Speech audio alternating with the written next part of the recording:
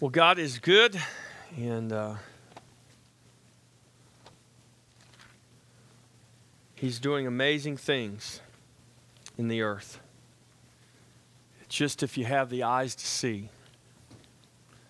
If we look at things in the natural, you might not see amazing things. But if we look at things by faith and see that the Spirit of God is working in every situation, all the time, it really becomes an amazing thing. I think of what Isaiah said. He made this declaration: your ways are higher than my ways, your thoughts are higher than my thoughts. And that is so true. We in our infinite minds, our finite minds and our finite comprehension cannot understand the infinite wisdom and the infinite ways of God. Amen. But here's the good news. He has given us His Spirit, and He has revealed those things that He has freely given to us in Christ. Amen. That's what Paul says in 1 Corinthians. Let's open our Bibles to Romans chapter 12. Romans chapter 12. And we've been talking about the church, and last week we talked about the church as a corporate witness of Christ in the earth. And today we're going to continue talking about the church, and today we're going to talk about the church as the functioning body of Christ in the earth. And remember, I made the statement last week that Christ did not come to build individuals. Christ declared that He would build His church. And in building His church, He established His body in the earth. One body, listen, not for individuals, but one body of individuals. The body is not for us individually, the body is of us. Individual members brought together and made one in Christ. And you might say, well, you're kind of splitting hairs there, Pastor Jeff. It's very important that we understand this distinction. It's not the body of Christ for us as individuals, it's of us. And so what God did, He did to establish His body in the earth, to build His church. Amen? And so this corporate understanding, or this revelation of the corporate body, and the fact that the corporate body cannot function apart from the individual. Even though individuals can choose to function apart from the body does not function apart from individuals. There can be no corporate faithfulness apart from individual faithfulness. So therefore, it's important, it's vital that we, as individuals, come to know and experience the vital reality of our corporate life, of being a part of the corporate body and the corporate expression of Christ in the earth. That is the life of His body functioning as one new man. This is what Paul talks about in Ephesians 2. How God destroyed the division of the two and made the two one, taking away the enmity, taking away the contradiction, and established and created in Christ one new man. And we, through faith, by His grace, have been brought into that one new man. Amen? So we exist, we live in the body. Christ is our life. We abide in Him and He abides in us. And so we are members of His body. Now, having said that, let's go to Romans chapter 12 and let's read. I'm just going to read verses 1 through 8. And then we're going to go back and we're going to go through this verse by verse. Romans chapter 12, verse 1. Follow along with me. I beseech you, therefore, brethren, by the mercies of God, that you present your bodies a living sacrifice, holy and acceptable to God, which is your reasonable service. And do not be conformed to this world, but be transformed by the renewing of your mind, that you may prove what is that good and acceptable and perfect will of God. Now I want you to underline the next word. For I say, through the grace given to me, to everyone who is among you, not to think of himself more highly than he ought to think, but to think soberly, as God has dealt to each one a measure of faith. Here's that word again. For as we have many members in one body, but all the members do not have the same function. Here's another important word. So we, being many, are one body in Christ, and individually members of one another. Having then gifts differing according to the grace that is given to us, let us use them. If prophecy, let us prophesy in proportion to our faith. Or ministry, let us use it in our ministering. He who teaches in teaching. He who exhorts in exhortation. He who gives with liberality. He who leads with diligence. And he who shows mercy with cheerfulness. So, Paul is writing now, this is called the letter to the Romans. Now, back in those days, it was a little different than it is now. You didn't necessarily have a church on every corner that had its own identity, its own label, its own flavor, its own brand, and it's an exclusive thing. You either belong to our flavor or you belong to our label or, I don't know what. When Paul wrote this letter, he wrote this letter to all the believers who were living in Rome. Now, obviously, Rome was a big city back then. So they didn't have like a mega church where everybody came together in one place. You had the church meeting all over the place. They'd meet in homes. They'd meet in public squares. They'd meet in the catacombs. They met out in the woods under a tree. They'd meet anywhere they could meet, anywhere they could assemble. But Paul wrote this letter to the believers in Rome. So that means this letter, how do you think this letter came to be in our possession? When Paul wrote this and delivered it to Rome, it was copied and distributed to all the believers everywhere because there was no distinction other than you were in Christ. It wasn't until centuries later that we really begin to segregate and bring distinction that man put on our, movements and denominations and those types of things. When the scriptures were written, when the New Testament was written as a revelation of what was given to us in the Old Testament, which is Christ, it was written to those who were in Christ. And so this letter was written to the church at Rome, to all the believers at Rome. And now I want you to see this as we begin here in chapter 12 in verse 1. This is a section of Scripture that is one of my, I don't really have a favorite Scripture, but there are some Scriptures that I just really, lean on or look to more. This has been a Scripture all of my life in Christ that I have really leaned on and claimed, and used it as an exhortation and as a reminder to myself of what I'm supposed to do. I beg you, brothers, by the mercies of God, to present your bodies a living sacrifice, holy and acceptable to God, which is your reasonable service. Don't be conformed to this world, but be transformed by the renewing of your mind. Why? That you may prove what is that good and acceptable and perfect will of God. And for many, many years, I've read that Scripture and I applied that Scripture in a personal way to my life. And it is to be applied personally, but it doesn't end there. See, Paul says to present your bodies. Why? Not so that I can individually conquer sin, not so that I can individually become successful or prosperous all that's fine and good.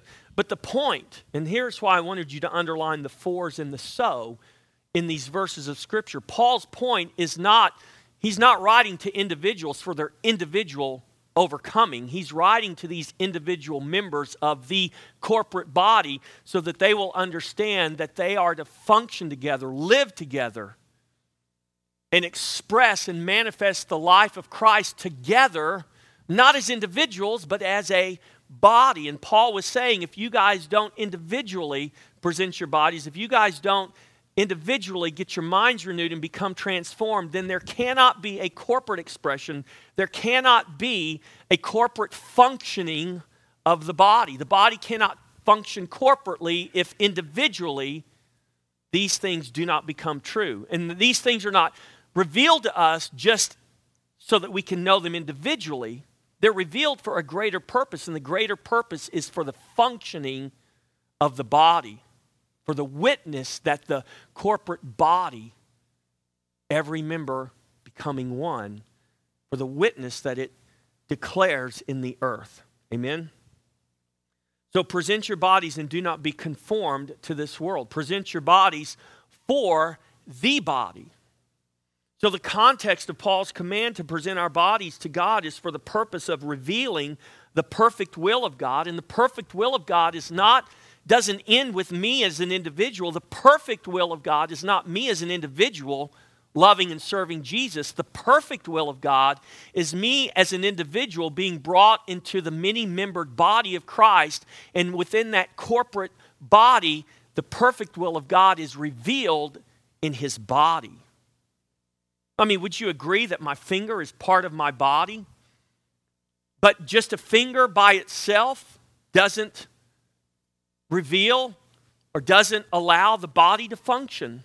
But the finger is an individual member that must be part of my whole body for my body to function the way that God has created and purposed it to function. But it would be foolishness and would not even make sense if we thought that somehow our fingers, in and of themselves alone, could be an expression of the body. And I prayed and I worked really, really, really hard that my finger would be as healthy as it could, as successful as it could, as prosperous as it could, as strong as it could. I've got the strongest, most successful spiritual finger you've ever seen. But if it's not functioning with the rest of the body, there is no glory in my finger being successful if it's not part of the body. And the finger was never meant to get the glory. The body was meant to get the glory. My hand was never meant to get the glory. It's my body that gets the glory. And the focus of the body is not the hand or the finger or remember, guys, there's parts of our body we can't even see. I mean, I've got this habit of kind of pacing around, and some of you, it probably drives you crazy, I see you, you're kind of like trying to follow me, and somebody's head's in the way. But I'm sorry, I have this, I got to move around. Do you realize what it takes for me to be able to, this limited range of motion, the miracle that's taking place, for me to be able to just move in this limited form here? I mean, there are things functioning in my body that you can't see, that I can't see. I don't even know what they are. I have no idea how they work. But guess who does? God does. God does. And this body can't function and even do very simple things without the amazing complexity that God has designed and created it to perform. And so God's purpose is not in us as individuals. God's purpose and his perfect will is revealed not in us singly, but in us corporately. And this is why Paul is writing, brothers, present your bodies so that you can come into the body and function and reveal in that corporate man the perfect will of God. Let's go to 1 John 2:15. And what did Paul tell us? He says, don't be conformed to the world, but be transformed by the renewing of your mind. If I am conformed to the world, what does that mean? If I'm conformed to the world's way of thinking, the world's way of living, and I'm not just talking about your bad behavior.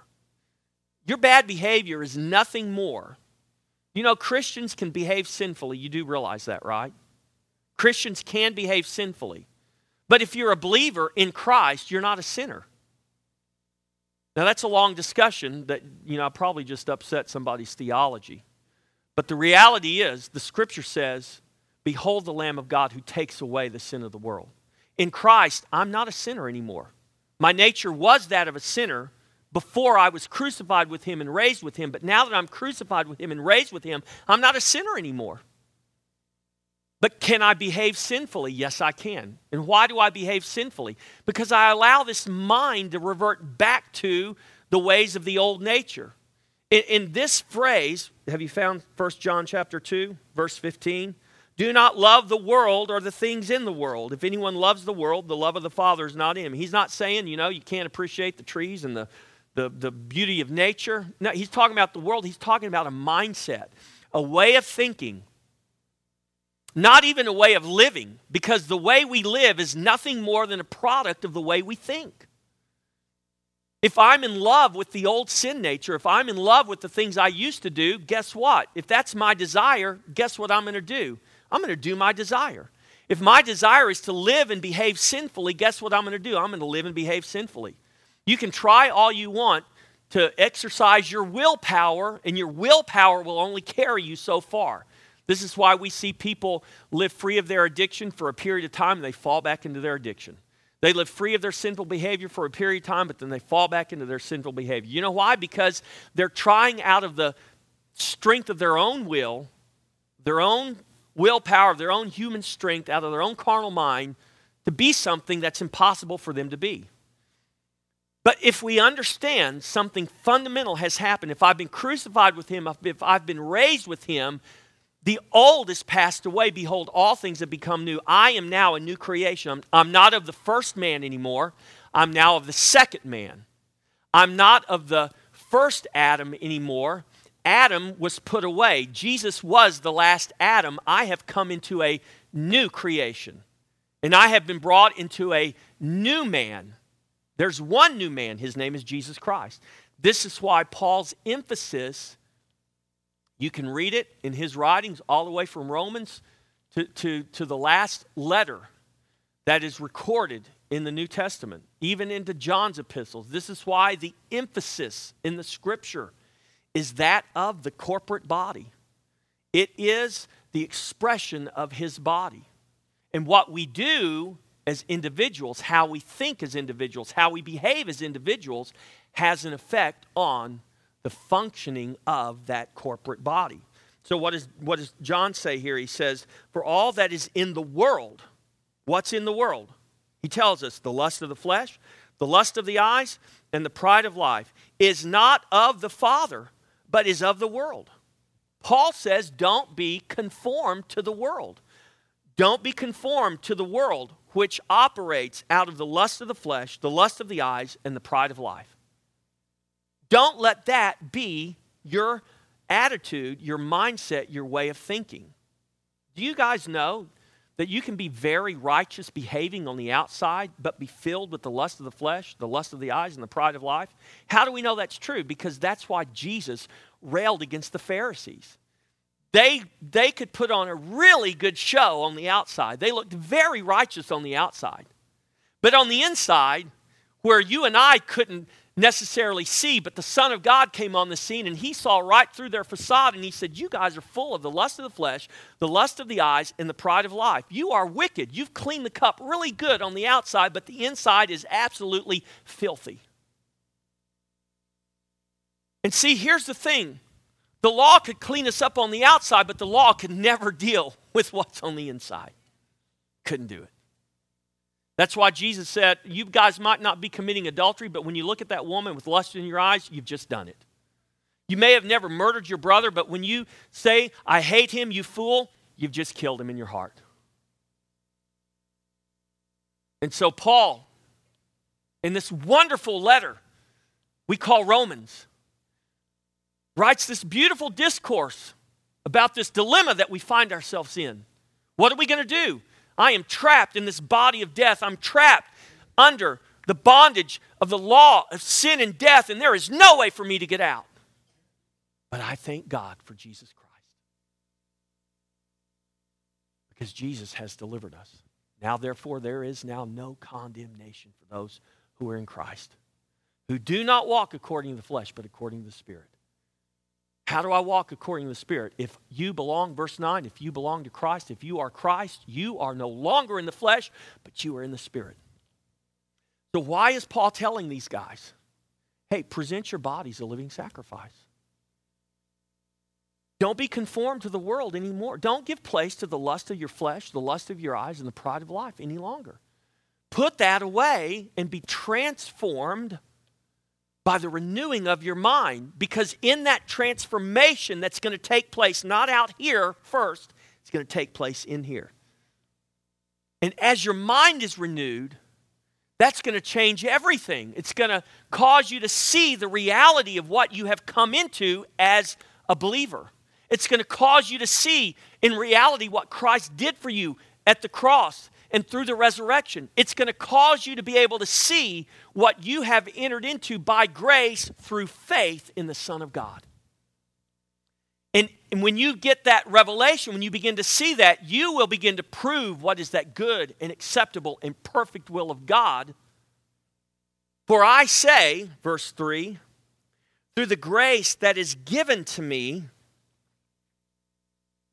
to everyone who is among you, not to think of himself more highly than he ought to think, but to think soberly, as God has dealt to each one a measure of faith.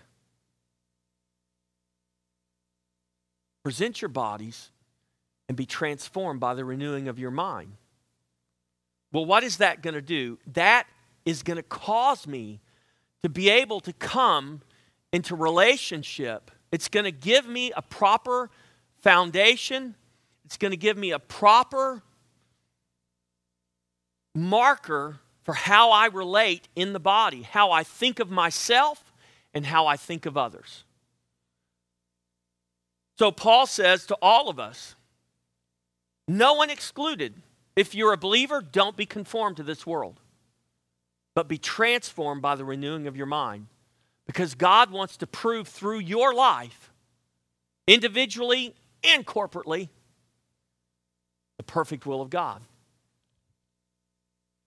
And so he says, I say, by the grace given to me, not to think of yourselves more highly than you ought to think, but to think soberly. Now, it's interesting here, this word soberly means in right mind. It means sound mind. It means moderate. Not moderate in a political sense, okay? It means keeping things in proper balance, in proper perspective. I'm not way out here and I'm not way out here, because way out either direction is not right. Paul says we need to think with our right minds. Well, this word soberly is used in direct contrast with this word highly.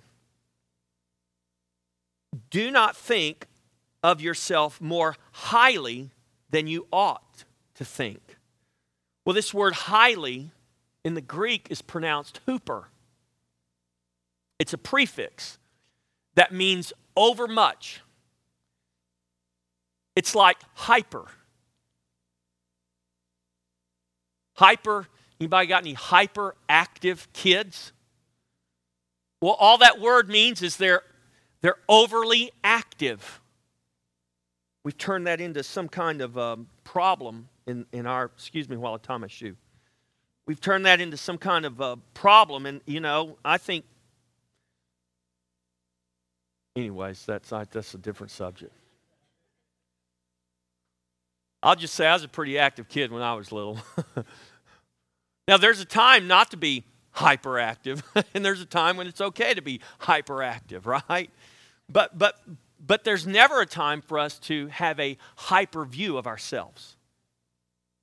Paul says, as a matter of fact, if I walk around and I have a hyper or a high view of myself as opposed to you, then you know what you're going to perceive? You're going to perceive that I think I am something above what you are. And if I live with that attitude, if that's what you perceive from me, that I think I'm something above you, after all, I am the pastor, the man of God, so you can't touch me. Can you get my... God forbid that we should ever get to the place where we feel compelled to have bodyguards and things like that. I mean, I know churches get that big, but I'm wondering, my Lord, is that really what God intended?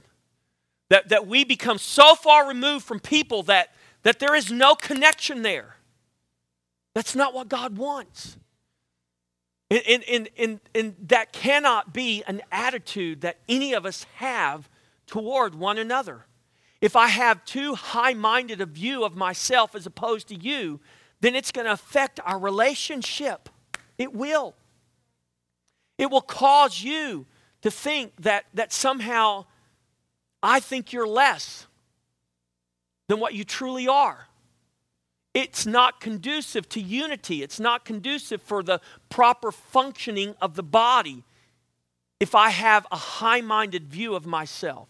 So what does the scripture say? It says, don't have a high-minded view of yourself, but think soberly. Have the right perspective. Have the right mind about who you are. And who I am is not defined by me. It's defined by who? By God. That's right. And who you are is not defined by me or your friends or your enemies. Who you are is defined by God. And so the way you look at yourself, the way you think of yourself should not be determined by what other people think or what other people have done to make you think certain things. It should be based on what God has declared in His Word and what He has demonstrated through the life of His resurrected Son. Amen? And so He says, don't be high-minded. Have a sober mind. Think soberly. To think soberly is to think of oneself in relation to the body. This is what He's saying. Don't think of yourself as out here as an individual with a higher purpose and a better calling and a better gifting, and you got more talent and you got more whatever. He said, think of yourself in relation to the body. Yeah, not everybody's a mouthpiece. Not everybody's a hand. There are some people that are kidneys and lungs and hearts, and there's body parts that can't be seen, that are not readily known and seen and visible, but are they less important? I mean, anybody want to get a makeover on their, let's get some cosmetic surgery done on our liver or our kidneys or our lungs. I wish my lungs were a little bit bigger. I mean, we want our lips to be bigger. We want other parts of our body to be bigger. We want bigger biceps. We want more hair. I mean, we're all about making up the outside, right? I mean, we see somebody on TV and say, man, I wish I had those puffy lips like they do. Well, I'll just go get some cosmetic surgery and puff my lips up. But we don't think about what our kidney looks like or what our lung looks like or what our heart looks like till we have problems with it, right? But those things are functioning all the time. You couldn't even live and move and do anything if those things weren't functioning. But we don't give those things any thought because they're not seen, they're not heard. But just because they're not seen and not heard and not readily visible, does that mean they're less important? Absolutely not. As a matter of fact, Paul says those parts of the body that get less honor than others, they're actually more honorable, they're more important than a lot of the things that get all the attention. I'm going somewhere with this. Hang with me. So the only high view that we should have is a high view of God. We should not have a high view of ourselves. We should not have a hyper view of ourselves or other people. The only high or hyper view that we should have is a high view of God. And if we have a high view of God, then we will be sober-minded in everything else because we'll understand He's the only thing that deserves the hyper and the hoopla, right? All right, so then he goes on. Here's another 4. Do you see the continuation of thought here? See, we're real bad about reading the Scripture, and we end at our favorite Scripture, but we never understand what's being said in context here. I'm going to take this promise, and I'm going to run with it, and I'm going to do this, and I'm going to do that, and I'm going to do that, and God's going to do this through me, and I'm going to do, and I'm. Hey, Paul said the I is crucified. It's dead, doesn't exist anymore. It's not about I, it's not about me. And this is what Paul is doing in his writings. He's crucifying the I. He's crucifying the I and the me. And he's saying, guys, it's not about an I and a me. It's about a we and an us. And the only individual it's truly about is not you or me. It's about Him. It's about Him. Verse 4, Romans 12. For as we have many members, say many members. As we have many members in one body, say one body. Many members, one body. 10 fingers, 10 toes. My dog that just died, he had 7 toes on 1 foot. His name was Skeeter. I gave him that name on purpose. Skeeter died. He did. I know. It's sad.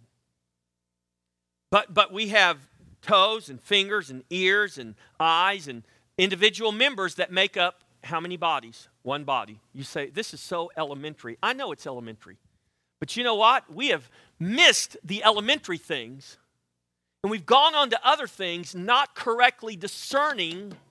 We haven't built the foundation right, and we're wondering why the church is in the mess that it's in. How can the church be in the mess that it's in? I mean, if this is so elementary and we got it down so pat, then why in the world is the church in the mess that it's in? That's what I want to know. Why are we allowing everything under the sun and calling it God? Why are we dividing over the most ignorant things, the trivial things, and calling it the Spirit of God? It ain't the Spirit of God, it's the spirit of this world. And Paul said, don't be conformed to the spirit of this world, but be transformed by the renewing of your mind and come into the conformity of the Spirit of God in Christ who is in you. And so he says here, he said, we are many members in one body. But all the members do not have the same function. That makes sense, right? So the church is one body comprised of many members. And the many members function together in how many bodies? In one body. Making up how many men? One man. His name is Christ. All the members do not have the same function. No function can be performed apart from one another. My fingers aren't moving apart from my hand, my arm, my shoulder, and ultimately what? My head. You get separated from the head, nothing works. Exactly what Jesus meant in John 15. We're all branches, but the question is, are we connected to the true vine? If we're not a branch connected to the true vine, then what are we? We're dead. You can't do anything with dead branches. Just like you can't do anything with an arm or a hand that's been cut off from the body. It has no use. It has no purpose. It will die unless you get it connected really quick. So no function can be done apart from another. The desire to function outside of the place God ordained. Listen. The desire to function out of the place that God has ordained for us comes from the high mind of the world, not the sober mind of Christ. Go to 1 Corinthians 12:18. Hold your place in Romans 12, and let's go over a few pages to 1 Corinthians chapter 12. Now, this is one of the reasons Paul is writing this letter. We're not teaching on 1 Corinthians chapter 12, but there is a reason Paul wrote the letter to the Corinthians. And I'm telling you what, that letter deals almost exclusively with the problems that existed in that body because they were not correctly discerning the body of Christ. They were jealous of each other's gifts. They were desiring each other's functions, and this is why Paul says in 1 Corinthians 12, we can't all be ears, we can't all be eyes, we can't all be mouths, we can't all be the same part of the body, otherwise you don't have a body. You don't have anything that can function. And so he makes this very profound statement in 1 Corinthians 12:18, but now God has set the members, each one of them, in the body just as he pleased. Now think about that. There's three parts to this statement here. But now God has set the members. So why am I fussing and fighting? Why do I have a high mind or a high view of myself and my function and my gift over yours? I didn't do that. I didn't give myself that gift. I didn't put myself in that place. It's not my function. God didn't come to me and say, Jeff, I'm thinking about making you a pastor. What do you think about that? Are you okay with that if I give you that calling and that function in the body? I just want to check with you before I mark you down for pastor. God didn't do that. And if you really knew me, and some of you know me better than others of you do, there's no way in my wildest imaginations ever that I would have dreamed of being a pastor. I wasn't raised in church. I wasn't spiritual. I wasn't religious in the least. It was the last thing. It wasn't even on my radar screen. But you know why I'm pastoring today? Because God placed me to function in the body in this capacity. God has placed you in the body to function in the capacity He has chosen for you. But now God has set the members, each one. Now here is where Paul uses a word that speaks of the individual, each one. He is getting very specific here, and he's saying each one of you individuals has been placed where? In the body. Not according to our desire or our liking. Now, I'll tell you, I love being a pastor. I couldn't imagine desiring to do anything else. But you know who gave me the desire? God did. I didn't know I had it. It wasn't on my radar screen for most of my life, or for half of my life. But when God opened my eyes and brought me to a place of revelation, of seeing something I'd never seen before because I was blind to it, He birthed in me a desire. The desire didn't come from me. The desire came from Him. The desire to function in the place that He has purposed. Because He has set the members, each one of them, in the body just as He pleased. Not as I please. But I believe this, if we find and we understand, if we get a revelation of the body, of what we're called to, of where our life is in Christ. And you cannot have life in Christ apart from the body of Christ. You can't do it.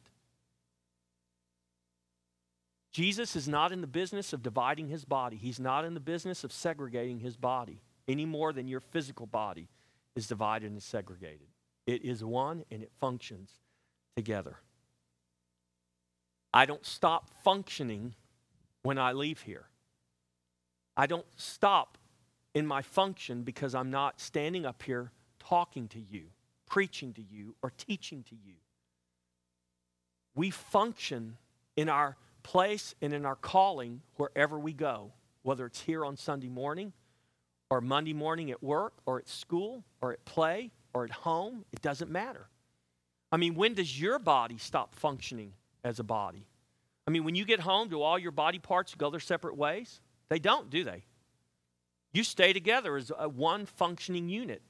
But is that the mind that we have concerning the body of Christ? Is that our mind and our understanding and our comprehension of the body of Christ? It should be, and this is why Paul is writing what he's writing here. Let's go back to Romans chapter 12. For as we have many members in one body, but all the members do not have the same function. They function as God has set them and as God pleases. So then, or so we, verse 5, so we, being members, are one body in Christ and individually members of one another. So we have many members in one body functioning together. We have these individual members set in their place, each one as God pleases. And we have these individual members that are individually members of one another. My finger is an individual member, but it is individually a member of my hand. We're individually members of one another. You might not understand this. You might not comprehend this. Because there is such a disconnect oftentimes. But God says, Paul says, don't let there be a disconnect. Discern who you are. Remember I said we don't come together so we can become one and function together as one on Sunday. We come together because we are one and we are functioning as a body. This is just the manifestation of that reality. I can think of it in either way. I can think of myself as an individual doing my own thing, but now Sunday comes and I got to go to church and do my time with God because I want Him to like me and bless me and not be upset with me. So I'm going to go ahead and go to church today and I'm going to function as the body. But then I'm going to go home and I'm going back to my individual life doing my individual thing. Or I can understand that by grace, through faith, Jesus Christ saved me and brought me into the life of his body, his mysterious, universal, corporate body. And now I have my life in Christ, and I am a member of his body individually, but I am individually a member of one another, of everybody else that's also in the body. Whether I like it or not, whether I believe it or not, whether I know it or not, the reality is we are connected together in Christ to share life, to participate in life together. Just like, Paul says it this way, each part doing its share, each one sharing and supplying what the other needs. My heart is pumping blood throughout my body right now. But it's all the different individual members that's allowing the blood my heart is pumping to flow. My lungs are working well right now because my heart is working well right now. You know what happens when your heart stops working well? You get a disease called congestive heart failure. And your lungs can't function as well. Why? Because the function of your lungs is tied to the function of your heart.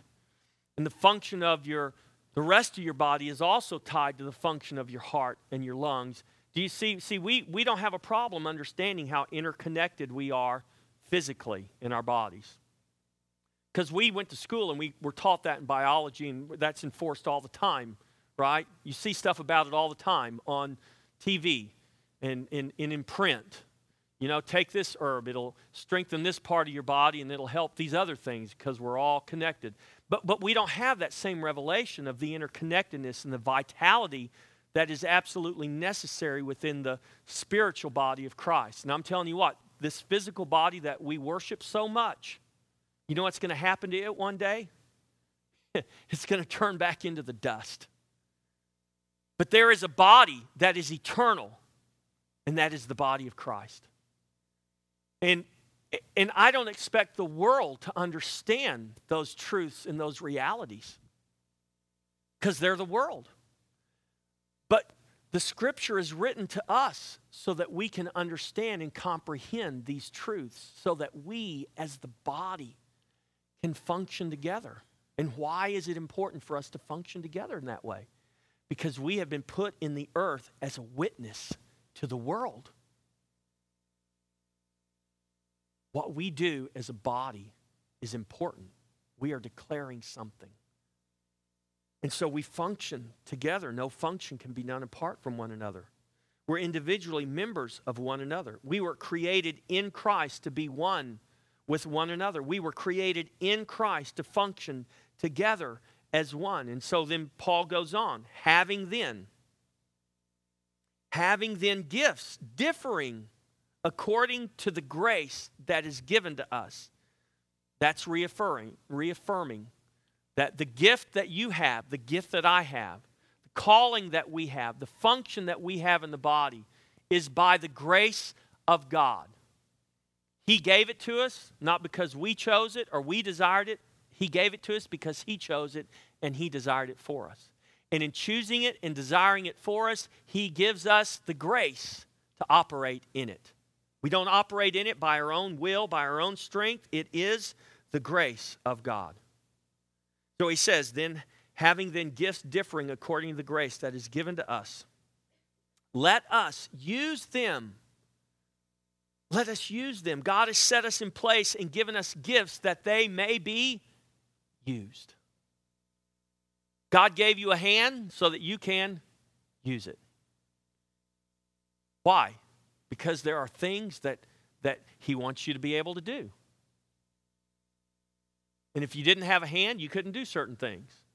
If you don't have a thumb, do you know there's a lot of things you can't do if you don't have a thumb? You don't have a big toe, there's a lot of things you can't do. So God put these things in the body so that they can be used, not individually, but corporately. Because in the individual using and operating of these parts and gifts and functions, it does what? It reveals the perfect will of God in the body as a whole. And we use our gifts how? Paul says, let us use them. If prophecy, let us prophesy in proportion to our faith. Who gave us our faith? God did. How do we know that? Because he says right back up here in verse 3, as God has dealt to each one a measure of faith. Who dealt you a measure of faith? God did. You didn't just work it up. God gave it to you. Now when God gave you that measure, can you increase your faith? Oh, yes, you can. 2 Corinthians 10, 15, and 17. Let's go there. See, don't take my word for it. Let's see what the Scripture says. 2 Corinthians 10, 15. 2 Corinthians 10, 15. Not boasting of these things beyond measure, that is, in other men's labors, but having hope that as your faith is increased, we shall be greatly enlarged by you in our sphere. Now, hear what Paul is talking about. He's talking about his sphere of influence. He's preached the gospel to these Corinthians, and he's saying, I have a sphere of influence with you and around you and among you. And he's saying, as your faith is increased, I am believing God that my sphere of influence will be enlarged by you. That as you grow in faith, as you grow in the knowledge and in the grace of Jesus Christ, the ability for the gospel to be preached and impact lives shall be enlarged. That's what he's talking about. Why? Because there will be an increase of the knowledge of the glory of God. And as the knowledge of the glory of God increases, he said, our sphere and our ability to preach and minister the gospel is increased. Paul says here in Romans 12, he says, if you have a gift, if it's prophecy, then prophesy in proportion to your faith. If it's serving, then use it in serving. If it's teaching, he said, use it in teaching. All of these are in proportion to your faith. Say, well, I tried that once and it didn't work. I told the crew last night, I gave them a homework assignment. I said, I want y'all to go home. Y'all can do this today too, by the way. Some of them didn't like it. But I said, when you go home tonight, when you go home this afternoon, I want each of you to see how many push-ups you can do. Girls, you can get on your knees. It's allowable for the girls. But for the guys, get on your toes, stretch out there like a board, and go down and touch your nose on the carpet and come back up. See how many of those you can do in succession. Say, man, I can't even do one. I tried, but it didn't work. So how are you going to grow in your ability to do more push-ups? You tried once and you couldn't do it, so you quit. You think by not trying again, you're going to be able to do more push-ups next time? Well, I want to more. I have a greater desire now to do more push-ups, so I'm going to try it again. Well, have you exercised yourself, in proportion to the ability you have since the last time you tried? No, I've just been sitting on the couch watching TV shows about doing push-ups, and I've learned really good technique. And so I've spent about 40 hours studying and reading about how to do push-ups, so I feel very certain that I can do about 50 of them right now, because I saw a guy on TV doing it. And you get back down there and you try to do a push-up, and you know what? You're not going to be able to do any more than you did before. God gave you a gift to use. Not to read about, not to study about, not to hear somebody else talk about how you should use it. We do stuff like that and we sit there and I wonder why I'm never being used by God. Well, use it. God gave it to you. Use it. Where do I use it, Pastor? Well, where do you live? Where do you go? What do you do? From Sunday, Monday, Tuesday, Wednesday, Thursday, Friday, Saturday, and then Sunday again. Where do you go? What do you do? Where do I use it? Everywhere you go. When do I use it? All the time. What is it? It is simply allowing the life of Christ in you to be manifest through you.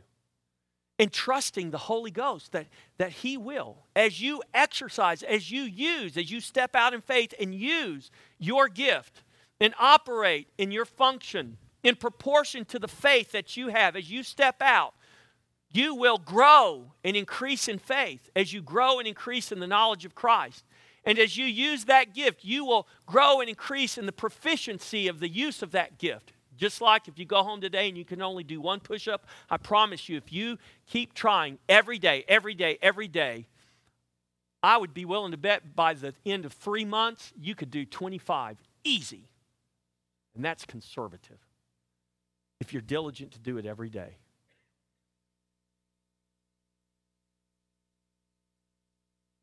God has set us in place and given us gifts that we may use them. Ephesians 4:16, I'm closing with this.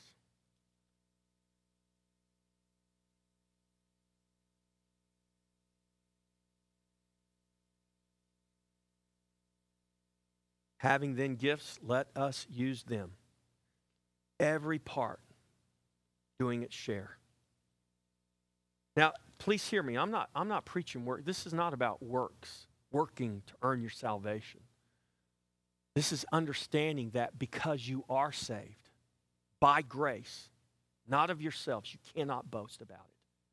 Because you are saved, because you have been brought into life in Christ, and you are a part of His body, you're not just a body part taking up space any more than God put your lungs in your chest just because He wanted to put something in there, or your heart, or your organs. He didn't put fingers on the end of your hands because He thought your hands would look funny if they didn't have any fingers. He put fingers on the end of your hands and a thumb there because He knew that it would be useful, because He had a purpose and a design in mind when He created your body.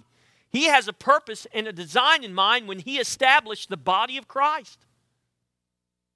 And so Paul says in Ephesians 4:16, from whom the whole body, that's everybody, the whole thing, joined and knit together by what every joint supplies. You may be a joint supplying what the other joint needs, according to the effective working by which every individual member does its share. And when that happens, it causes growth of the body for the building up of itself in love. You read the epistles, you read the Gospels, you read the Scripture and see the message is very clear. God has established a body. We're not here on earth trying to figure out how we can individually be happier, more successful, more prosperous. To heck with everybody else. I got my ticket to heaven, and I'm looking forward to being there one day. The rest of you guys, I don't care what you guys do. I'm claiming the promises of God for me, my four, and no more. That is the world's mentality. And the Scripture says get delivered from that mentality. You have way too high-minded view of yourself. Become sober-minded. And understand that God saved you to make you a part of the whole, a part of the body. And His Spirit will give you the revelation. And His grace will give you the ability to function in the place that He has chosen for you, because that's what pleased Him. Amen? And then the body will be built up together in love for His glory. And that will prove what is the good and acceptable and perfect will of God. Amen? Praise God. Let's all stand. I'm going to pray a prayer of dismissal. And if you're here today and you want prayer for maybe healing, or maybe you're here today and you say, you know what, Pastor Jeff, I don't know that I really know Jesus Christ as my Lord and Savior. After we dismiss, I want you to come forward. If you want prayer for any reason, from salvation to healing or whatever, I want you to come forward and we want to pray with you. Amen? Father, we just ask today that you would, by your Spirit, God, even as the Apostle Paul prayed, Lord, give us the spirit of wisdom and understanding and revelation. Lord, open the eyes of our understanding. Deliver us from, Lord, this cancer called individualism that is destroying the body of Christ. Lord, deliver us from reading the Scripture in a way that only applies to me and as an individual and what I can receive from it. God, help me to see that I am a part of a whole. And that whole is the one new man, Jesus Christ. And Lord, your perfect will is not revealed in me personally. It is revealed, Lord, in the corporate body of Christ. And by grace, you have personally and individually brought me into that body so that, Lord, I can, and all of us as believers in Christ can function together and work together. And Lord, together, glorify the Lord and Savior and make known to the world what is the perfect will of God. Lord, our functioning as one body corporately is a witness to the world. Lord, just as our assembling together is a witness to them.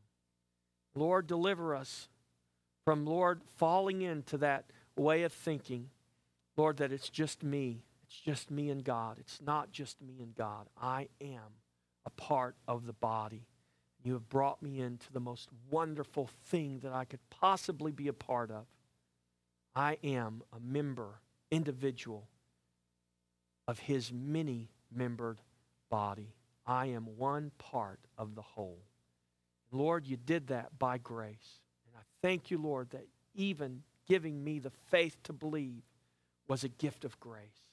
We are so thankful, God, today, Lord, that we can call ourselves believers and a part of the body. And if there's one here today, God, that cannot say that, cannot know with assurance right now that they are a part of the body, Father, I pray that they would come today, they would give their life to the Lord Jesus, and Lord, pass from the old and into the new. In Jesus' name, everybody said, amen. If you'd like prayer, come and we will pray. God bless you. Have a great day, each and every one of you.